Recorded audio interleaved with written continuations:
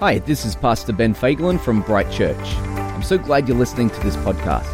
I hope this message inspires you, deepens your relationship with God, and that you're encouraged in your faith. We hope to see you soon at Bright. We are in week 4 of a series that we call Devoted. And this series has to do with our relationship with Jesus. It has to do with our relationship with God, with the Spirit of God. Because all the decisions that we make in life, they flow out of our relationship with God. They do, because you pray about things and you make course corrections and change the direction in your life based on what God speaks to you, based on what God says to you. So being a Christian is not about being disciplined, and it's not about following rules and being rigid in what we do. But when it comes to being a Christian, to be honest, it's about your desire. It's about being devoted to God. And like we just said in prayer, when you are devoted to God, it moves His heart. Do you know that? You want to see God really move, right? And you're devoted when you're hungry, yeah. When you're hungry, someone get me another coffee. And I had to sleep in because it's at 10 a.m. anyway. But when you're hungry for the presence of God, He moves. And I think that the Spirit moves when He sees how much we really desire Him and His presence. So we are not devoted to rules as Christian people. We are devoted to God. Amen? All right, but because we are devoted to God, we also do what He asks. Amen?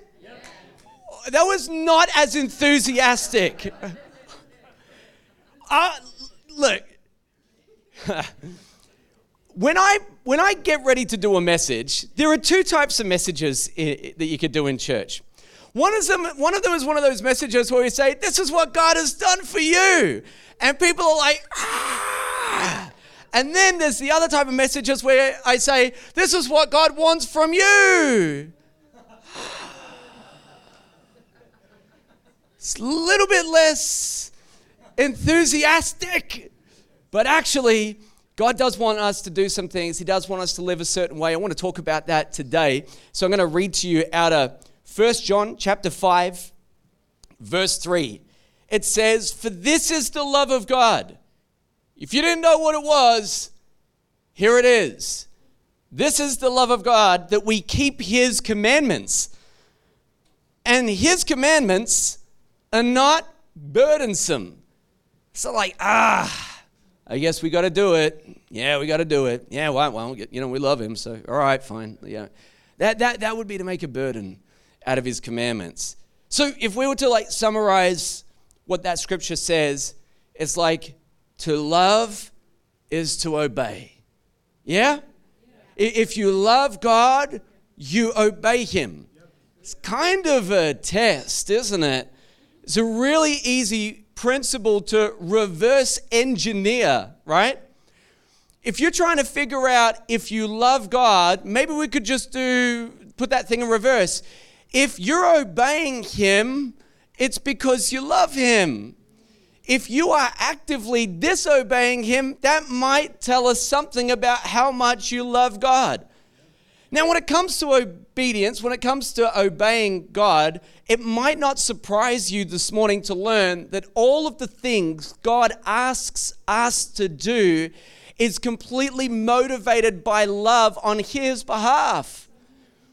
Every time He asks us to do anything, it's for our benefit, it's for our blessing. So I hope it doesn't surprise anyone that God loves you with an intensity. So He sets boundaries and guides and commandments. And these things are there to bless you. Now, should you do it? Absolutely. Can you trust Him completely? Why? He loves you. Have you noticed that when you realize someone loves you completely, it's a lot easier to trust them? I'll tell you right now, you can trust God. God says all kinds of things, and we need to trust Him. Sometimes we feel like He says crazy things, but anything He says is motivated by love. I'll tell you a story that I heard many years ago. There was a man walking down in New York City, walking down the street, and God spoke to him and He said, "I want you to stand on your head." Now, every now and then you hear something from God and you think, what? that's not from you. That's just me being a wacko. Like that can't be right.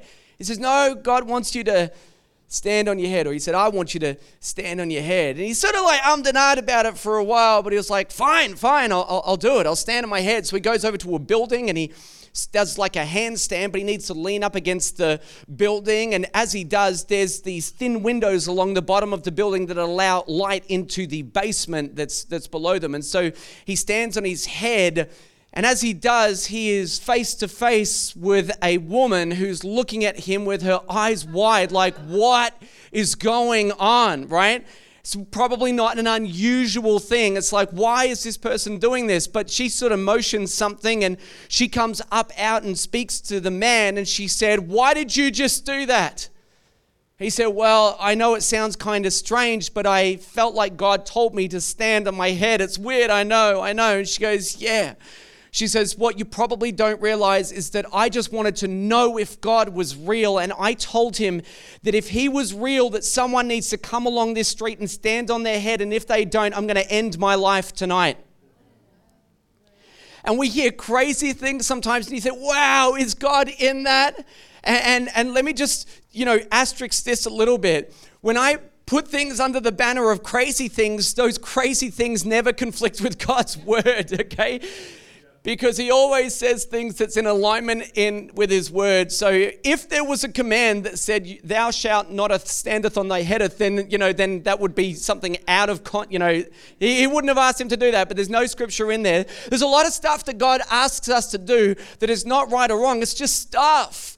But when we hear his voice and we know how to hear his voice, we can respond to it. And I told you it does. It blesses the lives of other people. Did you know that God commands us to live in a certain way, but you get to choose whether you obey? Which is weird. Because he commands us to live a certain way. You are to do this, but then you get to choose whether you do it or not. If you obey the commands of God, it brings blessing into your life and into the lives of other people. If you disobey, it has the opposite impact on your life. Let me give you an example of this. You would be familiar, all of you, I imagine, with the story of God leading Israel out of Egypt. He leads them out by the prophet Moses, and eventually they get out there, through a few twists and turns in the journey. They're in the wilderness for 40 years, but he's got Israel out of Egypt. He just doesn't have Egypt out of Israel.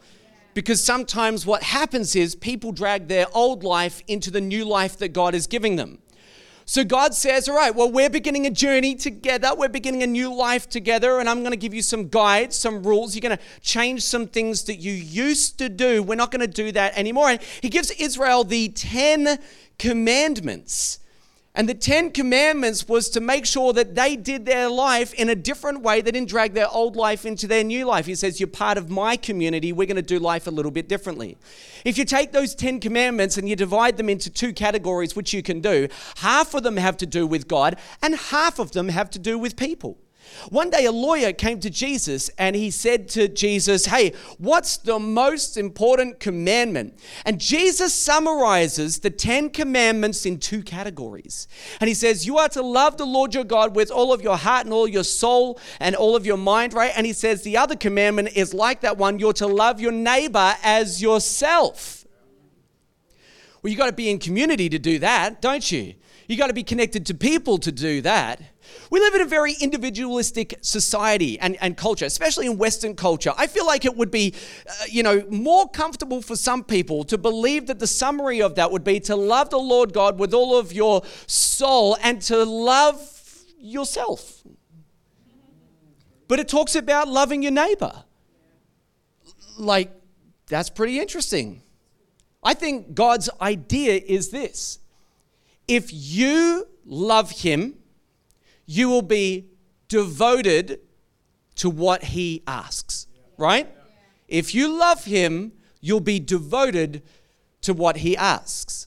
Now, half of the 10 commandments have to do with how we interact with each other. Guys, half. Half. Half is to do with God, half is to do with community. And not just any community, but His community. Half of the things that we are supposed to do have to do with how we interact with each other. Why? Because God's people were never called, they were never commanded, they were never designed to follow Him alone. We're meant to do it together. We're meant to do it together. When I was younger, I remember going on bushwalks with my family. And for whatever reason, my brother and I, my younger brother, we always had to be in front, right? Not in front of each other. We could accept that. We just walk side by side. But we absolutely had to be in front of the rest of the family. And we would just kind of walk off on them. And so, mum and dad would say things like, hey, don't go further than we can see. Don't go around that corner. Like, wait for us. But we were always wanting to be ahead of them. And, to the untrained eye, if we were walking along that, going bushwalking and somebody's walking the other direction and they see us, they go, oh, look, just two small children walking through the bush. All alone. Until they maybe get a kilometre down the trail and find the rest of the family. Like, oh, are they with you? Oh, I didn't. It's just that they looked like they were walking by themselves. They looked like they were all alone. You know what made us look like we were by ourselves? We put such distance between us and the rest of our family. How many people that follow God put distance between themselves and God's family? And to the untrained eye, they're like, oh, you don't have a church. Oh, you don't have a church family. You just do life by yourself. You just do life alone. And I guess they would say, oh, no, we're part of the wider, official church family. Sure, by association, it's just that you're not walking together. You just sort of walk alone. Here's my question to you. Can you walk alone and be part of God's family? Can you walk alone and be part of God's family? It's weird, like, no, yes, sort of, but not really. You'll be able to do half of the 10 Commandments well, but you won't be able to do the other half. Because the other half, which are commandments, require you to be in community so you can do it. Otherwise, how else are you supposed to fulfill the things that God's got you to do if you keep doing it alone? Is being part of a church, is that important? Is being part of a church, no, scrap that. Let's try this. Is being part of the church a request or is it a commandment? And every time we get to that, anybody that ever says, yeah, but do you have to? Just know something about the person that asked that question. They're trying to get out of it. There's only one reason why you ask that question. Whenever anybody says, do you have to? Those are the people that love God like it's discipline. Do I have to pray? What? No one that's devoted asks that kind of question. They're like, prayer is the best. Do I have to go to church? No one that's devoted says that. They say going to church is the best. They love it. You couldn't stop them. They want to be here. They're at all services. It's like you really don't need to be at all services. Anybody that's trying to ask that question, they're just trying to get out of something, So and I would add this. Even if you could answer that question, and we're going to answer it today, but even if you could, does it really make a difference? If you love God, don't you just do what He asks? Like, why try to look for loopholes to get out of God's purpose for your life? Why try to look for loopholes to get out of what God actually wants you to do with your life? When we read the scriptures, we read about the birth of the church. And man, was it exciting. It was so exciting. And every church that's ever read the book of Acts, I'm talking about your local church now, Nearly every church says, wouldn't it be great to be an Acts 2 church? If you've read the scripture, you know what I'm talking about. How many of you have read Acts chapter 2? All right. So most of you know what I'm talking about. But it's the birth of the church. And the church kind of explodes onto this scene. I want to read part of that scripture, Acts 2:42. The title of this section says, the fellowship of the believers. It says, and they devoted themselves. Hey, one of the things I've learned about being a pastor is I cannot devote other people. If I could, I tell you right now, there'd be no gaps in our team because I would just go ahead and devote you. I devote you and you and you and you. I just devote everyone, right? We'll find a job for you. But unfortunately in church, you know, well, maybe unfortunately for me, maybe not for you, I don't know. But anyway, I can't devote anyone. And when the church began, they devoted themselves. It says to the apostles, teaching and to fellowship. So here we go. What are they doing? They're coming maybe to church, the temple we'll call it. They're hearing teaching, and then to fellowship. They're actually connecting.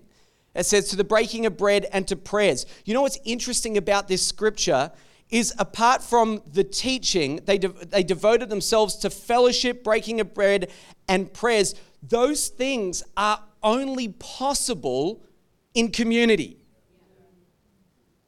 And this is a herald of the church. Acts 2, amazing. Yeah, but look at the ingredients that we mix together to make this thing be unbelievable.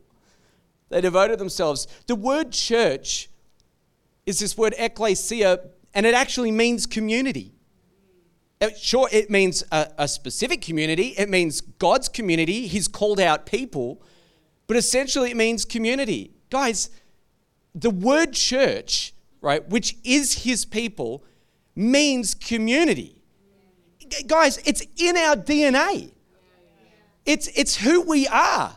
You actually can't separate church from community. That would be weird and totally dysfunctional because the word means community. It would be like me saying to you, can you do community alone? And you trying to say, I think I can manage that. No, you can't. It doesn't even work. Logically, it doesn't even make sense. Do Christians need a church? Wrong question. Wrong question. Christians are the church. Let's just, hey, if we're going to build our life on the Word of God, let's start with some foundations from which to build upon. Christians are the church. What would Jesus say to Christians who do life alone? He'd say, what are you doing? I think he'd say, what is wrong with you? Like, do you know it can get better than this? It can get better than doing it alone. You actually need each other. This is what Jesus would say. And he does many times in his word, right? You actually need each other because you can't be all things to all people. It might surprise you to discover that Jesus divides people, humans, into two categories. The church and the world. That's all he says. The church and the world.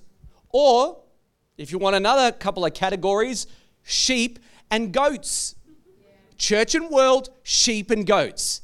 It's not like he says, but there's this middle section where the pigs and the chickens, you know, like, yeah, you're not quite sure what you are. You're on a journey, man, trying to figure it out. He says, nah, sheep or goats. Listen, you're either going to be in one pen or you're going to be in the other. Just choose which. You're either in the world, right? You're either or of the world or you're part of the church. But guys, if you're in, get in. And he says to the people that are meant to be in, he says, I'm going to give you an 11th commandment because we've talked all about the 10 commandments. Half to do with God, half to do with people. Now, here's what's really interesting. The 11th commandment might tip the scales in one certain direction depending on what that commandment is. Some of you are looking at me going, there's no 11th commandment. Oh, yes, there is. Are you ready? Come on, let's read it together. John 13:34. This is the 11th commandment. What does Jesus say? I want you to love one another as I have loved you. Now, how are you supposed to do that alone? This is now a total of 6 commandments from God that you could not do if you're doing it isolated. 6 commandments from God. Now, if you're hearing this the wrong way, you're like, it sounds like he's saying we have to do this. No, that would be the opposite of this series, okay? If you've been tracking with us so far for the past 3 weeks and you've caught on to today, what I'm saying is if you're devoted to God, you're like, yeah, I really want that. I'd love to have that. I'd love to be part of community, right? You're devoted to God, you're devoted to, there you go, community, people, insert any answer that you like. As long as it's to do with other Christians, I'll be okay. I'll accept that answer. See, here's the thing. You could be saved, baptized, prayer warrior, Bible scholar, amazing, right? But you still don't walk with your family. And how's that supposed to work? The Apostle Paul said this in Hebrews 10, 24 to 25. He said, and let us consider, which really sounds like, hey, we should talk about this, guys. Let's talk about it. Let's consider this. Let's consider how to stir up one another to love and good works. You know, when we get together, we stir each other up towards the right things. Stir it up. Stir it up. How do you stir it up? A word of encouragement, a word of prophecy. Maybe sometimes it's just putting your arm around someone, right? Come on. You know what I love about church is that I think people got the wrong idea about church. Church is often people coming around others and saying, come on, man, you're better than this. You know, come on, let's do this together. Come on, you're going to get past this and I'm going to stand with you. And come on, we're going to do this together. You don't have to do this on your own. Isn't that beautiful? I mean, I can't understand why anyone wouldn't want to be part of that. It says, let us stir each other up, one another, to love and good works. Can't do that at a distance. Not neglecting to meet together, as is the habit of some, but encouraging one another, and all the more as you see the day drawing near. The day is the day Jesus comes back.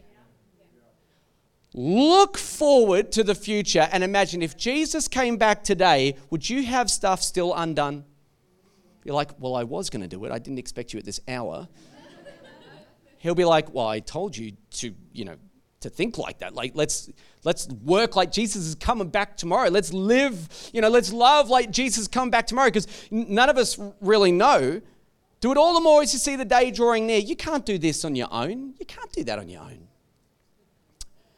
I remember when I was in high school and my class, we had to get our bronze medallion, which is a swimming thing. And it's like you had to be able to rescue people. And anyway, so then to do that, you had to, tow people the full length of an Olympic pool. And so they'd teach you the technique and all the rest, but you got to be able to do it and they're watching you. So I was standing next to a friend of mine and they said, all right, everybody, get into pairs, right? And immediately I thought, nah, can't do that, mate. I love you, but nah. I was looking for someone small and thin, right? My friend had a good couple of inches on me. He was like bigger than me. And guys, he was a lot heavier than me. Like a lot heavier than me, right? I've got to tow this guy. Someone else can rescue you, mate. I need to rescue someone small, right? But you know what happens, right? They say, all right, get into pairs. And he's like, oh, let's be partners. And I'm like, yeah, all right, fine, let's do it. All right, I can't get out of this, right? So him rescuing me, fine, no problem. Me rescuing him, what a disaster. I said to this guy, because I didn't want to fail this, and the person that you're rescuing, which they were told, right, you're only allowed to float. So I had a little whisper in his ear. I said, I don't care what those people said. If you don't kick, I'm telling you, I will end you, all right? So, like, you better kick. I want to see hands moving, right? Like that. Do it on the side that they can't see. I don't care. But I'm not failing this because I have to lug you all the way to the end of the pool, right? Do you know what, guys? Honestly, it was hard work. I was kicking like crazy. I'm puffing, and I'm dragging him up the pool. Work harder, man. Work harder. Come on. We have got to do this, right? Can I tell you, right? It's really hard work when you're trying to save people all by yourself. It's really hard work when you're the only one doing all the lifting, when you're the only one doing all the work. You know, do you know what it would have been so much easier if I could have just called a couple of the guys over and said, hey, listen, you come help, you know, and they came over and like we took a limb each maybe and dragged him up the pool together. Five of us, gosh, that would have been helpful, right? It was just me, you know. Man, that's what the church is like. You're trying to do all the work by yourself, trying to think that you have to be all things to all people. Gosh, it just doesn't make sense to me. All right, let's just imagine for a moment. Let's say that you've been reaching out to a friend of yours and you lead them to Jesus. Firstly, that is great news. Like awesome for them. Great that they know Jesus, right? But guys, it doesn't end there. Like when somebody gives their life to Jesus, they're not crossing the finish line. That's the starting line of the rest of their life, right? So when we lead people to Jesus, what needs to happen next? They need to be discipled, right? Well, that's fine, but what if their calling and their gift and their grace is in an area that you're not called, gifted, or graced in? How are you supposed to be all things to all people? How are you supposed to mentor people in an area that's really, like you can turn your hand to it, but it's not really your grace or it's not really your gift. But you come to the church and there's people everywhere, people that are gifted and graced and called in different areas. And you're like, look, I could try to help you, but you know, you should get around them and you should get around them and you should get around them because they're really good. I feel like there's a calling on your life for worship. So look, I think you need to join the creative team. I can't sing, but they can. I can't train you, but they know what they're doing, you know. And so if you get them using their gift and their grace, it just drives them more into the presence of God. Because when you use what you're gifted, called to, and graced at, if you feel like you're worshiping God when you do it. It's beautiful, right? But how are you supposed to mentor every single person in every field? You know, unless you are on your own, the fullness of the body of Christ. And if you think that, we're going to cast something out after the service, right?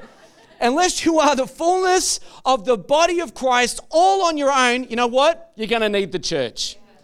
You're going to need the church because we're not supposed to do it on our own. Acts 2, 46 to 47. This is the continuation of the birth of the church. It says this in chapter 46, still under the banner of the fellowship of the believers. It says, and day by day, that sounds frequent to me, attending the temple together, which is kind of like services, I guess, and breaking bread in their homes, which is kind of like small groups, I guess. It's not rocket science, is it? They received their food with glad and generous hearts, praising God and having favor with all the people. And the Lord added to their number day by day those who were being saved. The church is God's plan to change the world. He's not doing it through any other organization on the planet. He's doing it through the church, which is awesome. Yes? Yeah. Cool. It's very, very good. But it does get a little bit challenging when we've got a finger over there. We've got an eyeball that's rolling around in the street by itself. You know, saying, I'm fine, but they're not fine because they can't even get out of the gut. They're just an eyeball, right? It's just an eye. Like, all right, look, when you see someone, imagine your spouse, you look into their eyes, you're like, you have beautiful eyes, right? Okay, but pluck that thing out and put it somewhere else. It's like, that is disgusting. I know.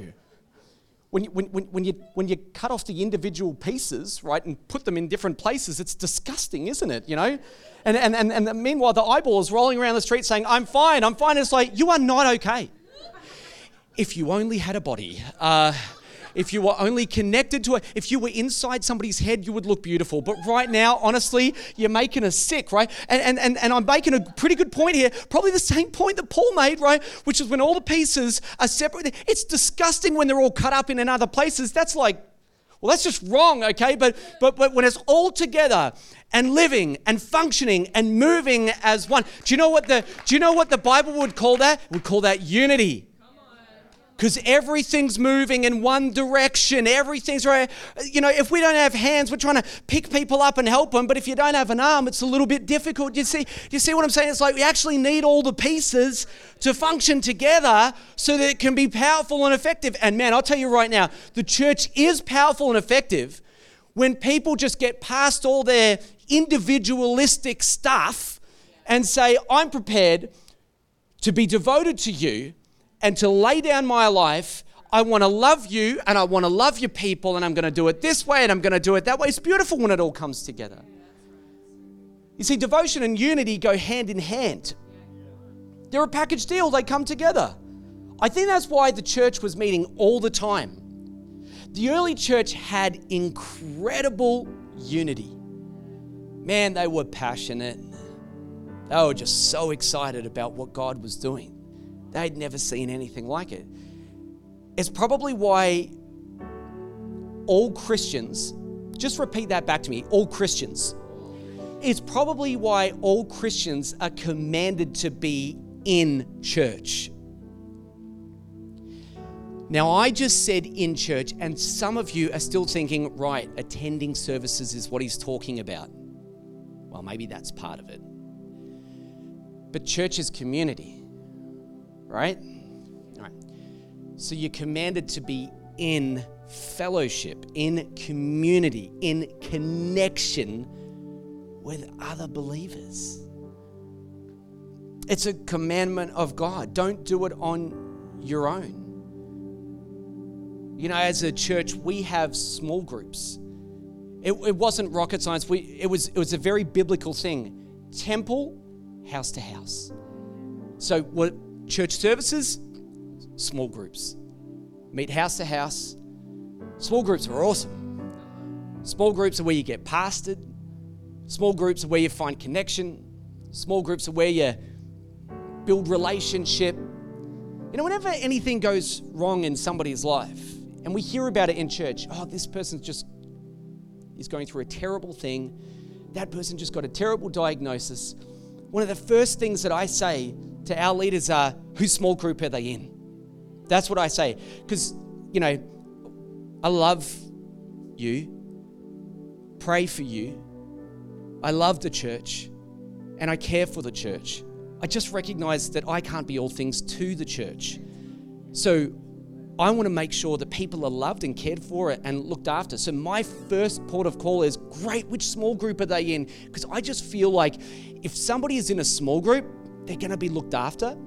If somebody is in a small group, they're going to be connected. And I think, great, their small group has got them late. Let's make sure that we're on top of this as well. We don't want to not be on top of their scenario or what they're going through. Come on, let's pray together. But at least I know that if they're a small group, they're sending flowers and they're cooking meals. Don't do life on your own. I love church, but in this environment, in all honesty, it's not the kind of environment where everybody raises their hand, we ask questions and we're answering questions from here. We're doing a service, right? But in small groups, it's like, hey, let's break this down. Let's talk about this. Let's try to understand this. And that's why we do small groups. Do in our church, we have probably, despite the fact that we probably mention it in church every single week, maybe half of our adults above the age of 18, maybe half of our adults, I think maybe just over half, are actually in a small group. Don't do life on your own. It doesn't work. I feel like, in all honesty, sometimes this is probably the most dangerous scenario. Let's try it on. You've been in church for a really long time. You've become overly familiar with these types of things. Small group, yeah. You're so familiar with it, you've lost your awe for God maybe. Maybe your heart has even grown cold, right? You've lost your vision for church and what it can do. Don't do life on your own. Don't grow so accustomed to these things that we talk about. It's biblical. 6 of the commandments out of the 10 that we know of that we are told are straight up commandments that sit outside of the law of Moses are to do with connecting with people. How else are you supposed to do all of these things? I don't know. If if church community is an optional extra, just go back and read your Bible all over again. I challenge you to read the New Testament and then come to the same conclusion, because I don't reckon that you'll be able to do that. My wife and I love to go to the shops and walk around. One of the things that I've discovered is that the pace at which I walk is faster than Sarah. Right? I'm taller, I have longer legs, and I probably just walk faster. You know. So there would be moments where we would start walking somewhere, and it's only the two of us, right? And I realize that she's like 5 feet away, and I stop and wait for her to catch up. To the untrained eye, I'm just this guy walking alone. She's just this lady walking alone. But we're meant to be walking together. And so what kind of partner, what kind of spouse would just walk off on their wife or walk off on their husband, right? But naturally, I keep a faster pace, right? And if I go by myself, I can go faster. Have you ever heard that phrase, if you want to go fast, go alone. If you want to go far, go together. It's always better with other people, right? So I've discovered a little tip, hot tip. Every married person may thank me for this in just a moment, right? But the way that I naturally slow myself down to walk at her pace and her speed is to hold her hand. And if I hold her hand, I'll work at her pace or I'll pull her along. It doesn't matter. We go together. Either way, it doesn't matter, right? But at least we're not separated. You know what? I do wonder if more people that were meant to be part of the church walked with the bride, whether we would walk faster together. Maybe we would. Maybe we'd take more kingdom territory. Maybe we'd take greater ground. Maybe we'd see the gospel advance in a greater way instead of being separated here, there. And you know, here's the thing. You got to walk with the bride. The bride is the church. The groom is Jesus. He wants to walk with us, and we're supposed to be walking together. Come on, look, everybody knows that the church, it's not perfect, but hang in there. God is working on it. He's perfecting his bride. He's making it beautiful. And I think it actually looks more beautiful with your inclusion than when you're separated. Remember we talked separate pieces? Ugh. Together, beautiful. It's unified. It's walking together. Why is any of this important? Because we were never called, commanded, or designed to worship God alone. We're not supposed to do it alone. We're supposed to be doing it together. So here's the response today. No special spiritual moment where you have encounter to change this, right? You know what it takes? You. To just go, all right, I get it. I'm in. That's all it is. It means, honestly, in all honesty, this is the greatest response that you could have to hearing God's word, is to say, all right, then I'm going to get connected. I'll join a small group. I'll be part of a team. I'll do something. Why? Right? Because Pastor Ben told us that we have to. No. You missed the point of the last 4 weeks if you think that. I just think that, when you're talking to someone that's devoted to God, you're not convincing them of anything. When you're talking to someone that's completely devoted to God, they just want to do this. Does that make sense? Come on, stand to your feet. I want to pray for everyone this morning.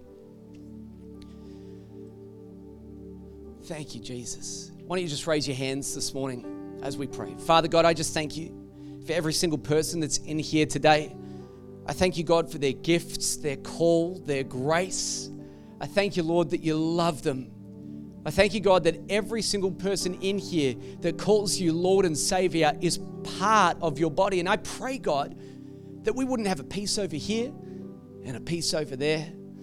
And God, that we wouldn't be separated over a great distance so that we're doing our life alone and feeling like we come under the banner of church. I just think that is a dysfunctional approach to what you've called us to do.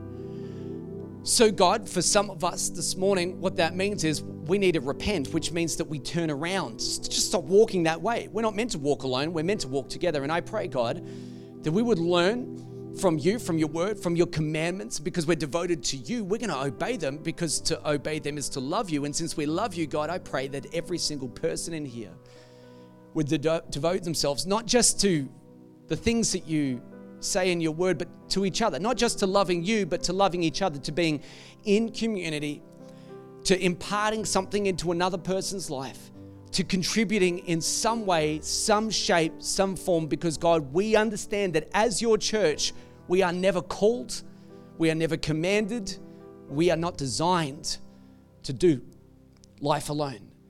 And Father, we pray together that even as we say this, we're going to do life together. In Jesus' name, amen. Hey, thanks for listening to the Bright Weekly podcast. We hope you were encouraged today, and we'd love to see you at one of our services. So to connect further with us, head over to brightchurch.com.